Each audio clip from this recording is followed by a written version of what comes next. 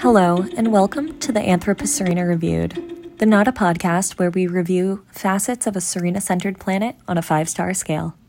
I'm decidedly not John Green, and today I'll be reviewing Sea Goats and Subway for Emma Elizabeth Marshall on October 1st, 2022. Now known as one of the 12 zodiac signs in astrology, sea goats are a hybrid mythical creature found across Jewish, Greek, and Roman mythology and oral traditions. The sea goat is one of the many hybrid beasts in mythology. The others, it seems, get all the limelight: centaurs, winged hippocamps, pegasuses, and of course, the flashy unicorn. But the sea goat, aside from being known as Capricorn in astrology, rarely gets any airtime. According to the Jewish oral tradition, a sailor encountered a sea goat while far off at sea. In this world, all creatures of the sea were expected to one day offer themselves to the monster Leviathan. On the sea goat's horns was carved, "I am a little sea animal, yet I traversed 300 parasangs to offer myself as food to the Leviathan." A parasang was an Iranian unit of walking distance, the length of which varied according to terrain and speed of travel.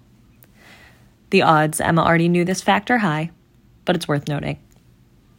This little creature, singularly minded, served its purpose at whatever cost to self, holding a lot of emotional baggage right from the start. A weighty existence, worthy of more note in our current oral traditions, if you ask me. The concept of a sea goat highlights the utility of hybridization. I used to think that holding two things at once was an expression of half-assery. Splitting effort between two things only allows for 50% effort max on each end. But then, we learn in our current accepted mythology, the Christian tradition, that Jesus was not just man, but also God. Not half and half, both and. Of course, this calls to mind that the great prophetess, Taylor Allison Swift, once famously said, "Both of these things can be true." I'm sure sphinxes, mermaids, and satyrs would agree with her. In classic hybrid beast fashion, there's a duality of origin stories for the sea goat. The Greek interpretation of the sea goat comes from the introduction of the Babylonian zodiac to Greek culture. In an attempt to codify the constellation Capricorn within the Greek pantheon, two myths were used as an explanation. One being that the constellation is actually Amalthea, the goat who raised Zeus. As thanks for caring for him as a child, Zeus placed her amongst the stars. The other being that the sea goat is the wilderness god Pan. The myth goes that Zeus jumped into a river to escape the monster Typhon. Zeus tries to turn himself into a fish while jumping into the river, but he moves too quickly and only his lower half becomes that of a fish. Zeus then engages in combat with the monster. Zeus defeats him, but not without Typhon pulling muscles out of Zeus's legs. With the help of Hermes, Pan replaces the damaged muscles. As a reward for healing him, Zeus placed Pan in the sky as Capricorn. Personally, I'm partial to the latter origin story. It reminds me of Jacob wrestling the angel at Peniel. A terrifying being appears when our hero is on the threshold of crossing a river. Hero, even, used loosely in both stories, where the protagonist is, arguably, a trickster dick with a wandering eye. And come on, how many wrestling stories end with a dislocated leg muscle? In fact, I wouldn't be surprised if these stories are more intertwined than most realize. But origin stories don't work that way. It's a both and situation. I'm still uncomfortable with this way of weighing. Each hand can only hold so much. In our history, across our great divide, we've been given the gift of hybrids like the sea goat, which teach us that having both and can give us a whole greater than the sum of its parts. I give sea goats 4 stars.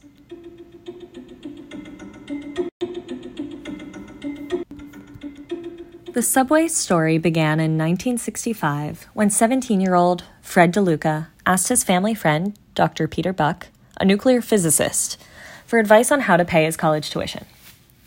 With an idea to open a submarine sandwich shop and an initial $1,000 investment from Dr. Buck, The two formed a business partnership that would ultimately change the landscape of the quick service restaurant industry, as Subway proclaims.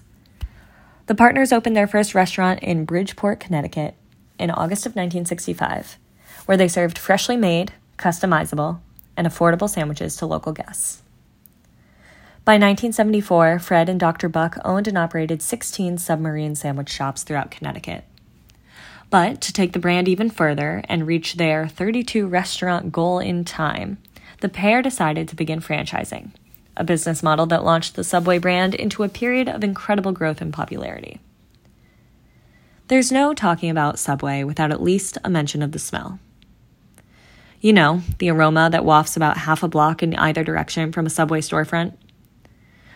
The distinctive Subway smell is a hallmark of the franchise, but it's famously hard to put a finger on. Journalist Joel Burrows dug into the reason behind the scent and determined that the Subway smell is, as he puts it, quote, a complex medley of 2-methylbutanols, 3-methylbutanols, and benzaldehydes, with some notes of acetic and butanoic acid. Okay, sure. In the end, he found that these aromas stem from their distinctive bread and cookies baking simultaneously. A classic both and.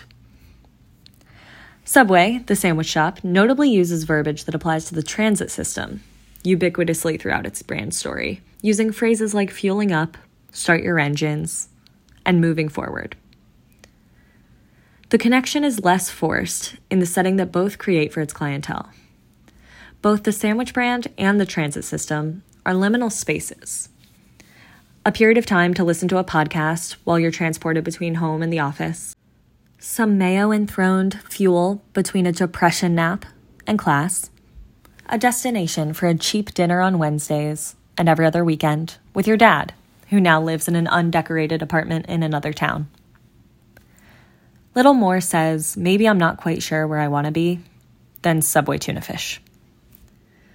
The thing about liminal spaces is that it's a place where the air is a little heavier, the thinking a little more fragile, where the veil between this world and the next is a little thinner. You're no longer where you were. You're not yet where you want to go, but you're here. Subway, both the franchise and the public transit system, accept you as you are. Subway welcomes the tattered and torn, the depressed and the manic, the tired, the poor, the huddled masses yearning to reach the free cookie reward on their Subway punch card. Give Subway the wretched refuse of a teeming, meticulously color-coded agenda planner. Subway welcomes the homeless, metaphorically and literally, and the tempest-tossed. It lifts its neon open sign lamp beside the golden foot-long loaf.